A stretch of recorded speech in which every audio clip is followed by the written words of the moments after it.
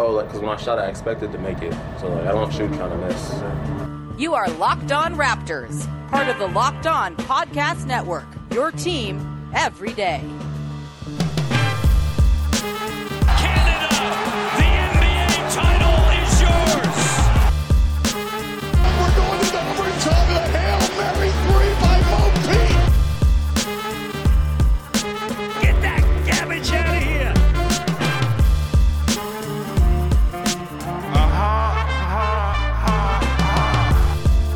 Hey, what's going on? Welcome to episode number 978 of Locked On Raptors for Monday, July the 5th. I'm your host, Sean Woodley of RaptorsHQ.com. You can find me on Twitter as always, at WoodleySean. You can find the show at Locked On Raptors. And of course, you can find the podcast on all of your favorite podcast providers. Please do the thing that each app asks you to do to support the podcast you like, whether it's following, subscribing, rating, reviewing, telling a friend, all that good stuff.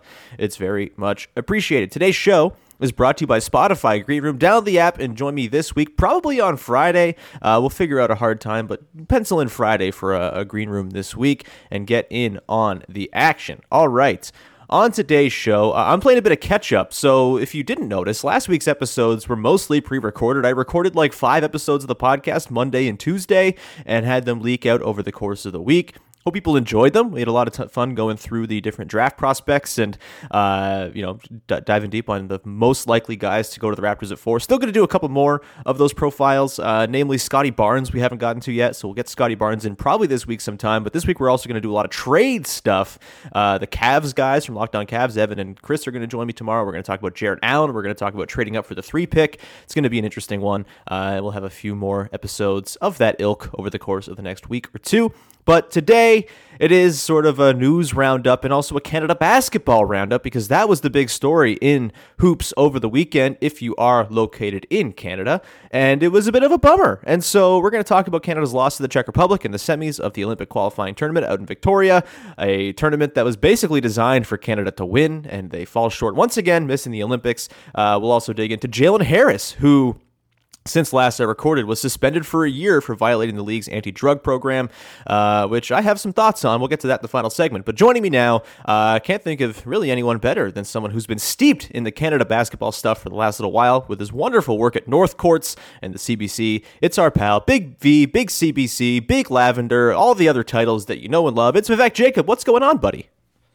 Nothing much, just still in recovery from that big exit by the Canada men's basketball team. Obviously a huge disappointment after all the excitement and hype that's been built up with the NBA guys getting more involved.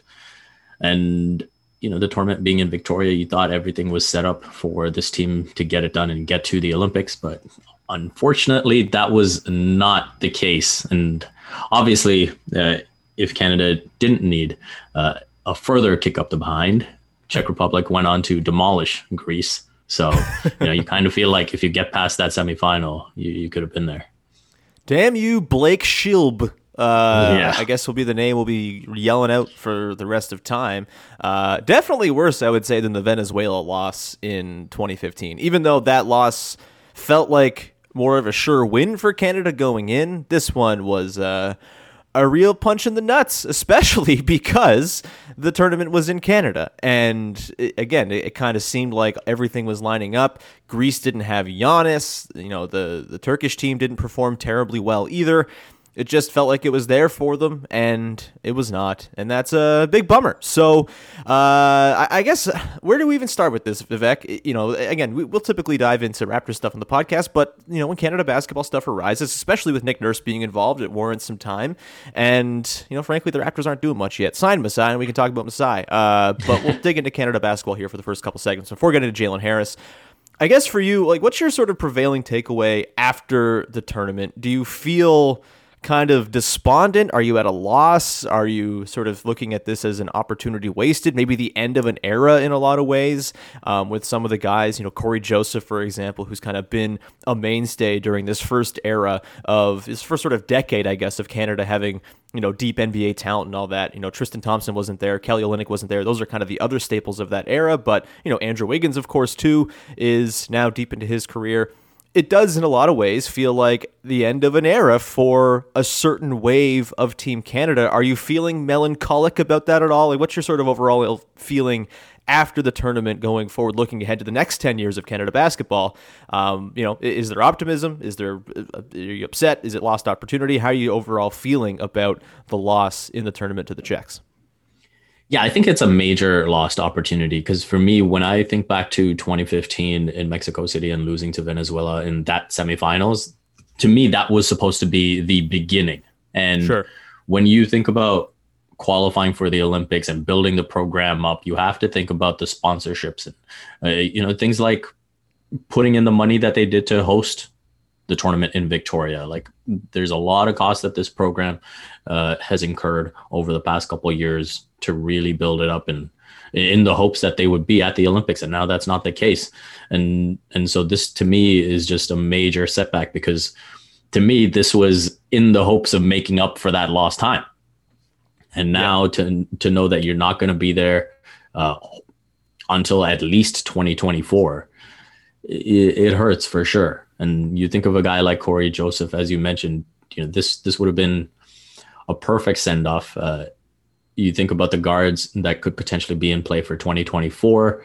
It's a decent chance that he doesn't make that roster. So I think what Nick Nurse said is very important. There has to be a core group that is committed throughout this process now to get to 2024, because as we've seen with Czech Republic and even with Greece in that first game, it wasn't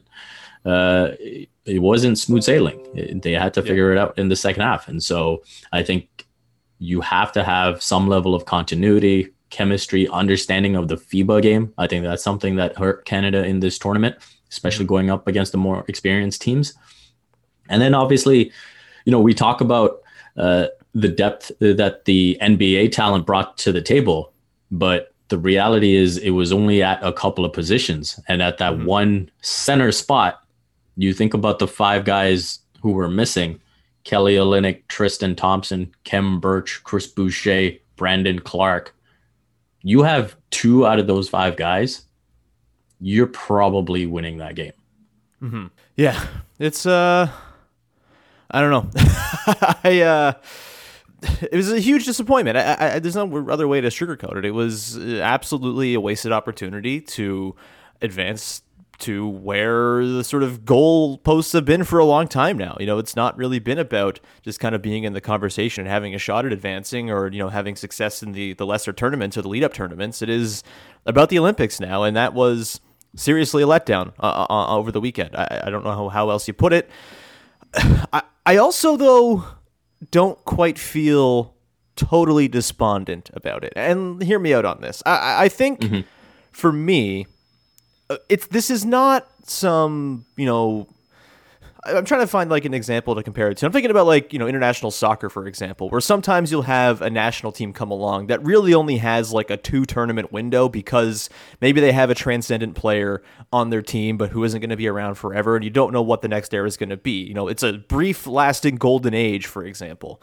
And, you have to make good on your time. I think kind of Belgium is going through this right now. They might have a full pipeline of players. And so maybe it's an example that falls short, but they have this golden age. They haven't been able to capitalize on it. They lose in the quarterfinals at the Euros and all that stuff, and they continue to fall short.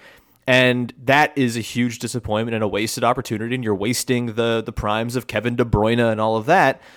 I don't think Canada's in that situation, and I kind of think in 10 years we might look back and say, oh, wow, actually, the real sort of time for this program was the 2020s, because yes, the first decade of having deep NBA talent, the first overall picks in Wiggins and Bennett from the last decade or so, it was nice, but the team was never fully loaded. It was never, insulated against having guys not play.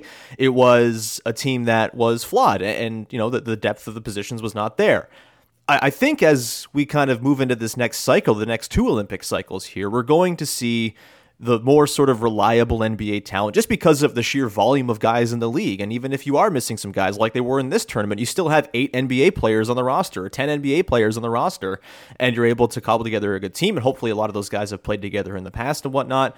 And then the lower levels as well, when you're thinking about the FIBA Americas and you're thinking about the qualifiers that are played during the NBA season, the Raptors, or not the Raptors, Team Canada's been kind of mining along that talent pool as well. And you see things like the Canadian Elite Basketball League and, the U Sports sort of coaching tree kind of expanding and having a lot of guys who are moving up to higher positions. Like the grassroots level of Canada basketball is so much stronger that they are more insulated against those big absences and are able to weather the downtimes and the times where the NBA players can't be there a little bit better.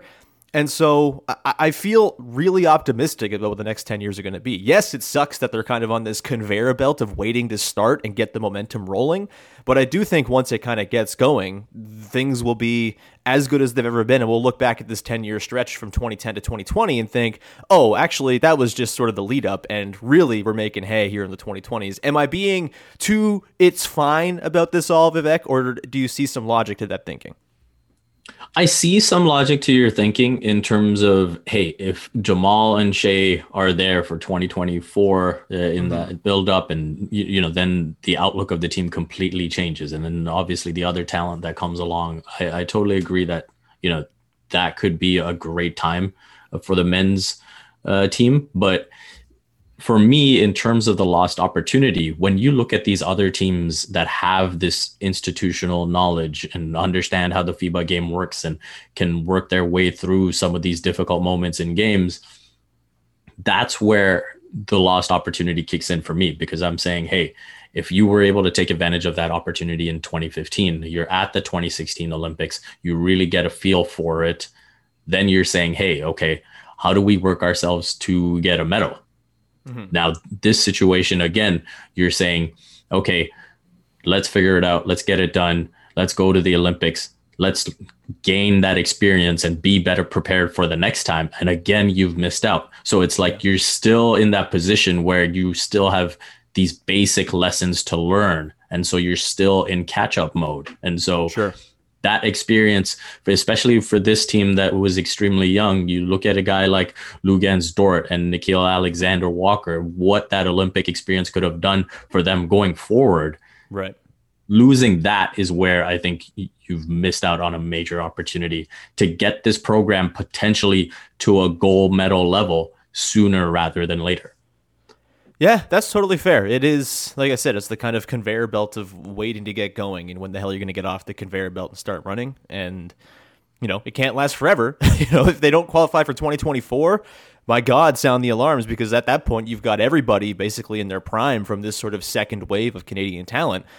I guess I'm just not so sort of lost at the idea that, oh no, the Andrew Wiggins, Corey Joseph, Tristan Thompson era didn't get it done. I think the next era is going to prove to be a lot more successful, frankly. I would still predict that in this decade, there are 2 Olympics this decade, I would predict that they win a medal by the time 2028's Olympics are over. And yeah, that's like a lot. The Earth could melt by then and there aren't Olympics anymore. That there's lots that could get in the way, but I still feel reasonably optimistic. I do want to dive into the specifics of that Czech Republic game because we should probably talk about what an amazing game that was just as like a basketball observer and dig into some of the stuff. And we can talk about Nick Nurse's late game coaching maneuvers and whatnot and the attempted 2-point version of the OG play and all that with Trey Lyles. We'll get to that in a second here. But first, I want to tell you about our friends over at Built Bar who are making the best tasting protein bars in the world. And right now, I've been teasing, sometimes they have these flavors that pop up on the site. They are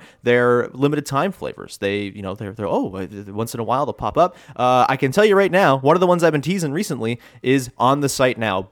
Built Grasshopper Cookie. It tastes like a mint cookie sold to you by a Girl Guide or whoever sells those cookies. I guess you get them at the grocery store when you're walking in sometimes. Either way, it's fantastic. I've had a few of them, and they're amazing. 150 calories, 17 grams of protein, just 5 grams of sugar in the Built Grasshopper Cookie. Highly, highly recommend you go to the site and check that out right now. Of course, they got their other flavors as well, from cherry barcia to cookies and cream to a whole bunch of other fantastic flavors. Mint brownie's my favorite, which tells you why I like the mint cookie one as well. So go to the site right now and order up. Go to built.com. The website has changed. It's built.com and use the promo code LOCKED15 to get 15% off your first order. That is the promo code LOCKED15 at built.com for Built Bar Grasshopper Cookie. All right, we're going to continue on here. I would talk a little bit more about that Canada-Czech Republic game. But first, just a reminder that the road to the NBA Finals is brought to you by Michelob Ultra at 2.6 carbs and 95 calories. We can all enjoy the postseason a little bit more this season. And the finals start tomorrow. On the road to the finals, go and check out Locked On Suns and Locked On Bucks. Brendan Clean and Kane Pittman have you covered. It's the finals matchup of the podcast. They are fantastic. Really, really love both of those guys. Have had them both on this here podcast as well in the past. Go and support those shows as they cover you on the road to the finals, brought to you by Michelob Ultra. All right, Vivek. That game on Sunday was a delight. Just as like a pure sporting event and a spectacle, it was outstanding. I had a great time watching it. I was huddled around a laptop using my cousin's data on his phone. His shout out to unlimited work data. And we were watching it on the laptop. And it was a little bit jumpy. It was a little bit slow and delayed, but it didn't matter. The game was incredible, and it's just a damn shame the Raptors. I keep calling them the Raptors. Team Canada ended up losing. What were your sort of prevailing takeaways from that game? Did you have any thoughts on Nick Nurse's late game tactics? Did you, have anything that you think, okay, that probably could have swung the game one way or another? What were your overall thoughts on that game in particular, less so the sort of big picture stuff we've been talking about? Well, I think if there's one thing that maybe I was a bit frustrated about was when they played China, who also had a size advantage, and obviously there's a major disparity in the talent. There seemed to be this willingness to say, okay, well, you've got size, but we're going to attack you and get you in foul trouble, and then we'll see how you deal with that. And I didn't think there was enough of that against the Czech Republic. And credit to the Czechs. I thought they had a great game plan, but there was a lot of drive and kick, and I think there was a lot of wariness of the size factor for the Czech Republic. And obviously playing 2 7-footers can do that. And Balvin and Vesely, they made it tough for sure. But I just think there could have been more of an attack-minded approach, especially, before the comeback. I think they were 5 of 26 from 3. And at that point, Blake Schlib was 6 of 7 from 3. So, so I think that is one thing that I looked at and said, okay, I know the drive and kick is a huge part of Nick Nurse's system, but I think you've really got to go at these bodies here because let's face it, they were making it tough, and Canada needed that without the outside shot. So, yeah, that's probably the one thing I look at as a weakness. They did a great job to make that run to come back in it. And that's one thing you always expect from Nick Nurse. He never thinks the game is over, and his team is absolutely going to grind. And then once you see that full court press come out, it's on. And maybe if there's one other thing that I'll criticize, it's that overtime stretch where Canada took the lead 99-94. And there were a couple possessions where it seemed like for all the effort that they expended to get back into it and then to take the lead, there was a bit of a let up. And so I'm thinking, hey, let's just call a timeout here. Let's make sure we take care of business. But before you knew it, the Czech were up 101-99. And then you need that Andrew Wiggins shot to tie it before the Satoransky madness. That shot was absolutely insane, by the way. Oh, and Luguentz Dort. Sorry, I have to throw that in there. Luguentz Dort not getting enough playing time was definitely an issue. Yeah. Just 25 minutes for him, just under. I mean, he didn't shoot terribly well, just 2 of 6, but his defense is just so incredible. And I mean, yes, he's 6'5" in body, but in spirit, he plays like he's 7'8", I think. He's just a monster, just an absolute fridge of a man. And yeah, it really did feel like they maybe only had 5 guys they could trust down the stretch of that game. I was thinking Alexander Walker, Dort, Barrett, Wiggins, and then I guess insert big here was kind of the move. And I guess that's what they did. It's a shame that Dwight Powell fouled out in 23 minutes because I kind of felt like I trusted him a little bit more than Trey Lyles in that spot. We're going to have to talk about that unsportsmanlike foul. Yeah. It was the elbow that wasn't actually an elbow. Yeah. FIBA refs, man, they certainly have a way about them. It was real disappointing. I don't even know. Go off, King. No, that was just so ludicrous because Trey Lyles is coming over to block a shot. As he's in the air, he's sort of upended and he's falling to the floor. So obviously he has no control of his limbs at this point, and he hits Balvin in the back of the head and falls to the floor. It was clearly accidental. I don't know if you were able to listen in to the referees discussing whether it should be an unsportsmanlike foul. And the main disagreement, right? Yeah, the main referee is specifically looking at the moment that Trey Lyles' hand hits Balvin's head and saying, there's the contact. It's to the head. Therefore, it's unsportsmanlike. And you can see the other referee and you can hear him explain, hey, that's a natural part of the play because he went to block the shot. He's falling over out of control and it's just incidental contact. And then when the main referee tries to confirm it again, he's like, hey, can we get another opinion? Because he can sense that, hey, we're about to make a terrible mistake here. Yeah. And then the other referee comes over and just agrees with it. Yeah. Not great, man. It's just FIBA refs, man. I don't know. It's an ongoing thing. And it's really, really difficult to make me long for Scott Foster. But boy, I was like, hey, Scott Foster might have had a better read on this play. Maybe not. Maybe that's believing too much in Scott Foster. But yeah, that was not awesome and a really crappy way to sort of sewer their chances. I mean, they came back from it, I guess. But it would be nice if they didn't have to come back from that.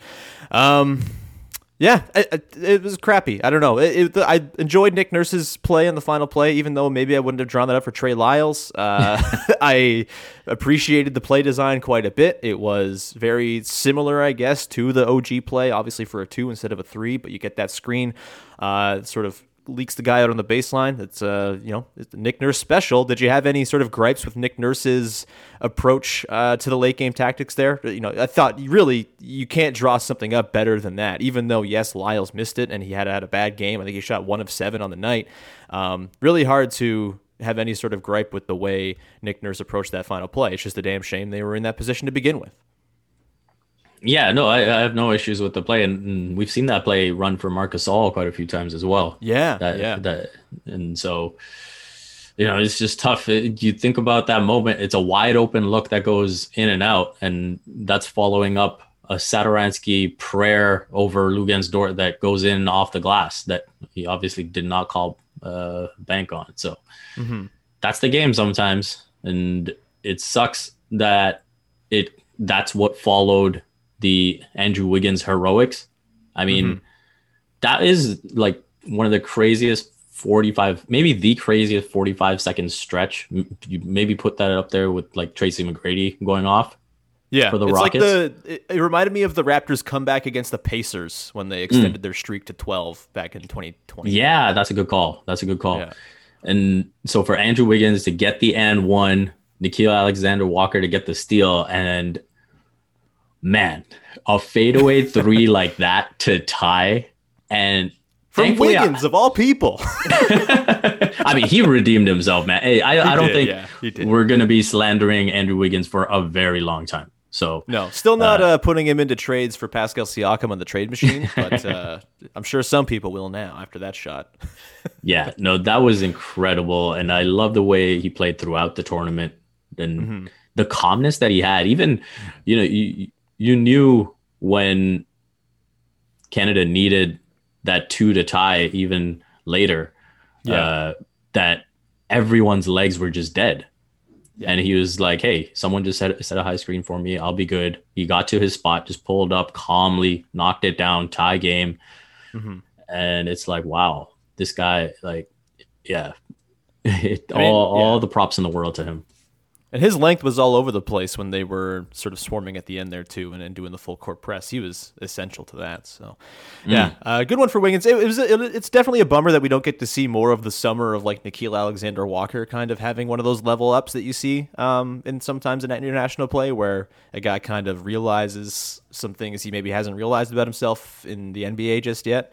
Seemed like that was happening with Nickeil, but Hopefully he gets to continue that for the national team going forward for a very, very long time, because he is quite young, as is much of this team. My last note on this is Trey Bell-Haynes played 4 minutes in the tournament, was a +4, had 2 points aboard and 2 assists on perfect shooting. Play more Trey Bell-Haynes, baby. And that's my customary CEBL propaganda for the day.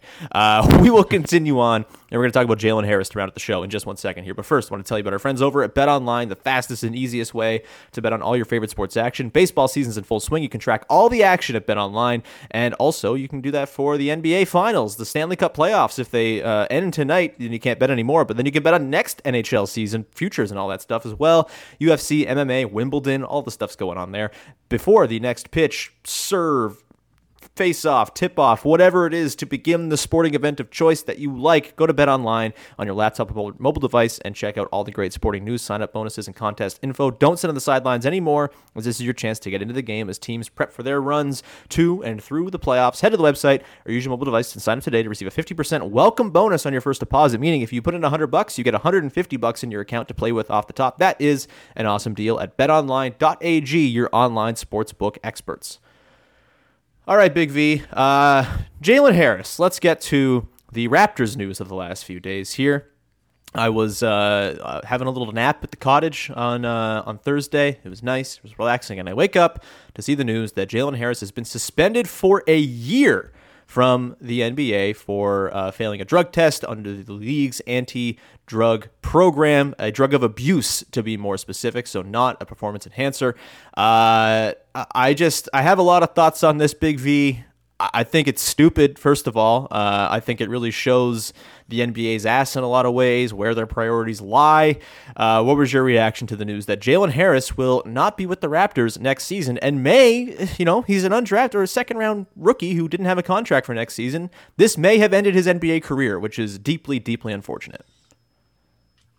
Yeah, I mean, first off, I feel for him. Contractually, that's a huge dream to accomplish, to get to the NBA. And obviously he had those awesome moments, most specifically against Dallas at home, that sweet move around Luka Doncic. And so you feel for him that he's not going to be on an NBA court next season. And then, you just hope that he's okay, first of all, that he's not dealing with a serious issue. You kind of hope that this is a one-off, and then you obviously hate that if this is a one-off that's caused a 1-year suspension. That's really, really tough to deal with. And it just shows, we've seen it with the Olympics as well. So there's just a long, long way to go in terms of understanding how to address these problems, how to address these issues. And there's got to be way more player emphasis when it comes to these things, and understanding the player side of things, the athletes side of things, rather. And, I think the world is just a lot different from when these rules were created. And so you've got to review that and understand that and make changes accordingly. Yeah, it really is like a David Stern-ass rule, it seems. And it just... it's such a, I'm having a hard time articulating this without getting very angry and yelly, just because why is it anybody's business what these players are doing in their downtime? Really? Like, if they're not hurting anybody, then it really is nobody's business. And obviously you hope for the best for Jalen Harris, and you hope that if there is some support or help needed there, that he'd be getting it. But the NBA just, declaratively banning guys for a year for testing positive for a drug of abuse does not really suggest that there's going to be a lot of support there. If there were supports in place, it would be, okay, here's a suspension and here's some, mandatory counseling or whatever it is, and we'll help you work through this. And it feels like a real sort of blind spot on the NBAPA's part. It feels like, again, just like an arcane rule kicking around from like the 1980s when, the NBA obviously had deeper issues with this sort of thing.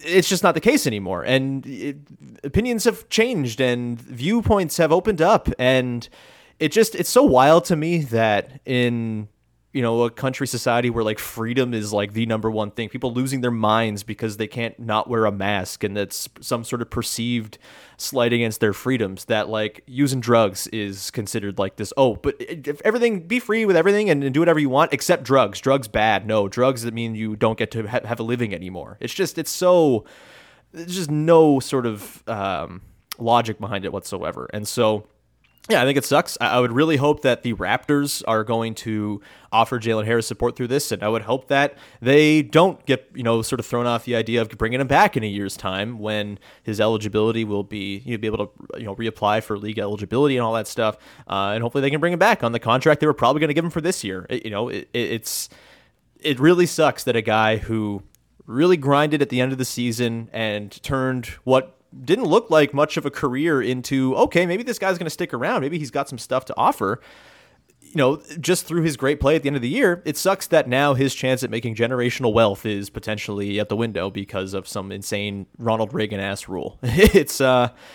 It's hugely disappointing and a big-time bummer. In terms of, what really matters here is not how it affects the Raptors necessarily, but it is a Raptors podcast, so we should address that part as well. How do you think this sort of affects the Raptors' plans going forward here? Does it change much? I mean, he was probably penciled in to be like the third-string two-guard going into the season, all things being equal. Where do you sort of view this affecting the Raptors on the floor for the next year? Again, with the caveat that this is probably not the most important thing to be talking about. Yeah, definitely insignificant, big picture. But I think for the Raptors, I probably would have slotted into getting consistent minutes at the G League level and working his way up from there, because I do envision Gary Trent Jr. being re-signed, and we'll see what happens with the draft pick. We'll see what happens with Kyle Lowry. So either way, I do anticipate that to be a busy rotation for the Raptors. I think with Jalen Harris, it would have been great for him to just consistently get minutes there. And then, who knows, it could have potentially been like a Norman Powell season that we saw, where he spends that time in the G League, crushes it there. And it's like, okay, we can't keep this kid down here anymore. And then he comes on to the big club and gets the job done. But that's obviously not going to be the case anymore. Yeah. It's so dumb. I really can't. I actually am curious, like, if there's, I guess this is probably a question for Blake, and maybe not thinking about it during segment 3 of the podcast, but I do wonder if the G League has like a separate sort of eligibility. Would he be able to play in the G League versus not the NBA? I would guess not because of the affiliations, but maybe there's a way he can latch on with the G League and play for a year, and hopefully if not, he can get a job somewhere else and at least sort of make some money and stay fresh, hopefully in Europe or something like that. That'd be great to see for him at least. And yeah, I would say in terms of like impact, it doesn't alter the Raptors' plans this offseason markedly, I wouldn't say. It's obviously a guy that might have had some back end rotation minutes, who you got to fill those minutes for now. I would say it makes it more likely probably that they use both of their second round picks on guys who will play domestically as opposed to maybe getting a draft and stash guy or something like that. Maybe they want that sort of infusion into their G League and their summer league team and all that stuff. So that would just be my sort of knee-jerk reaction as to how it affects their draft plans. That's a good call. Yeah, so we'll see, but it sucks, and the NBA should be taking a long, hard look at this insanely stupid rule, and the world at large should maybe stop being so punitive about drugs, a crime that really should not be a crime in a lot of cases. So that is going to do it, I think, for today's episode. Big V, anything you want to plug? Well, you can look forward to the latest North Courts episode that'll come out this Wednesday, and we will be breaking down more of the Canada men's team's failure to qualify for the Olympics, but we will also be talking about a very exciting women's team that will be there. Yes. And why you should be looking forward to watching them play in Tokyo. So it's not all doom and gloom for Canada from the basketball perspective. There is a women's team to look forward to that is kicks ranked ass in the FIBA rankings and are very good and will have a real shot at a medal. And other than that, you can check out my usual stuff for Complex. And then I've also got an Andre DeGrasse feature for CBC coming out this week, so you can look forward to that. That might actually also be coming out on the Wednesday. Call it Big Wednesday, if you will. I'm not going to call it that, but I'm so happy you went there. And then from a tennis perspective, I mean, I'm not writing anything about this, but we're waiting for big moments for across all these sports. Obviously, we saw Bianca Andreescu win the 2019 U.S. Open, and we've got Denis Shapovalov, who's just gotten into the quarters of Wimbledon. Hell yeah. And he's going to be going up against Karen Khachanov, so he's going to have a great shot at the semis. And then, of course, it's most likely going to be Djokovic. So, but that would be darkness and doom and exactly sadness. Yeah. But I think that would be an incredible moment for Shapo. We've been waiting for Felix or Shapo on the men's side to crack through and make the second week of a Grand Slam, and they've got it done here, both of them. So we'll see how deep they can go. Absolutely. And I know you'll be covering it or tweeting about it, at least from the tennis perspective. You'll be covering the Canada basketball and the women's team and all of that wonderfully, capably as well over at North Courts with your all-star team of Javon Shepherd and Megan McPeak. Really just a trio of superstars. It's fantastic to watch. I love it.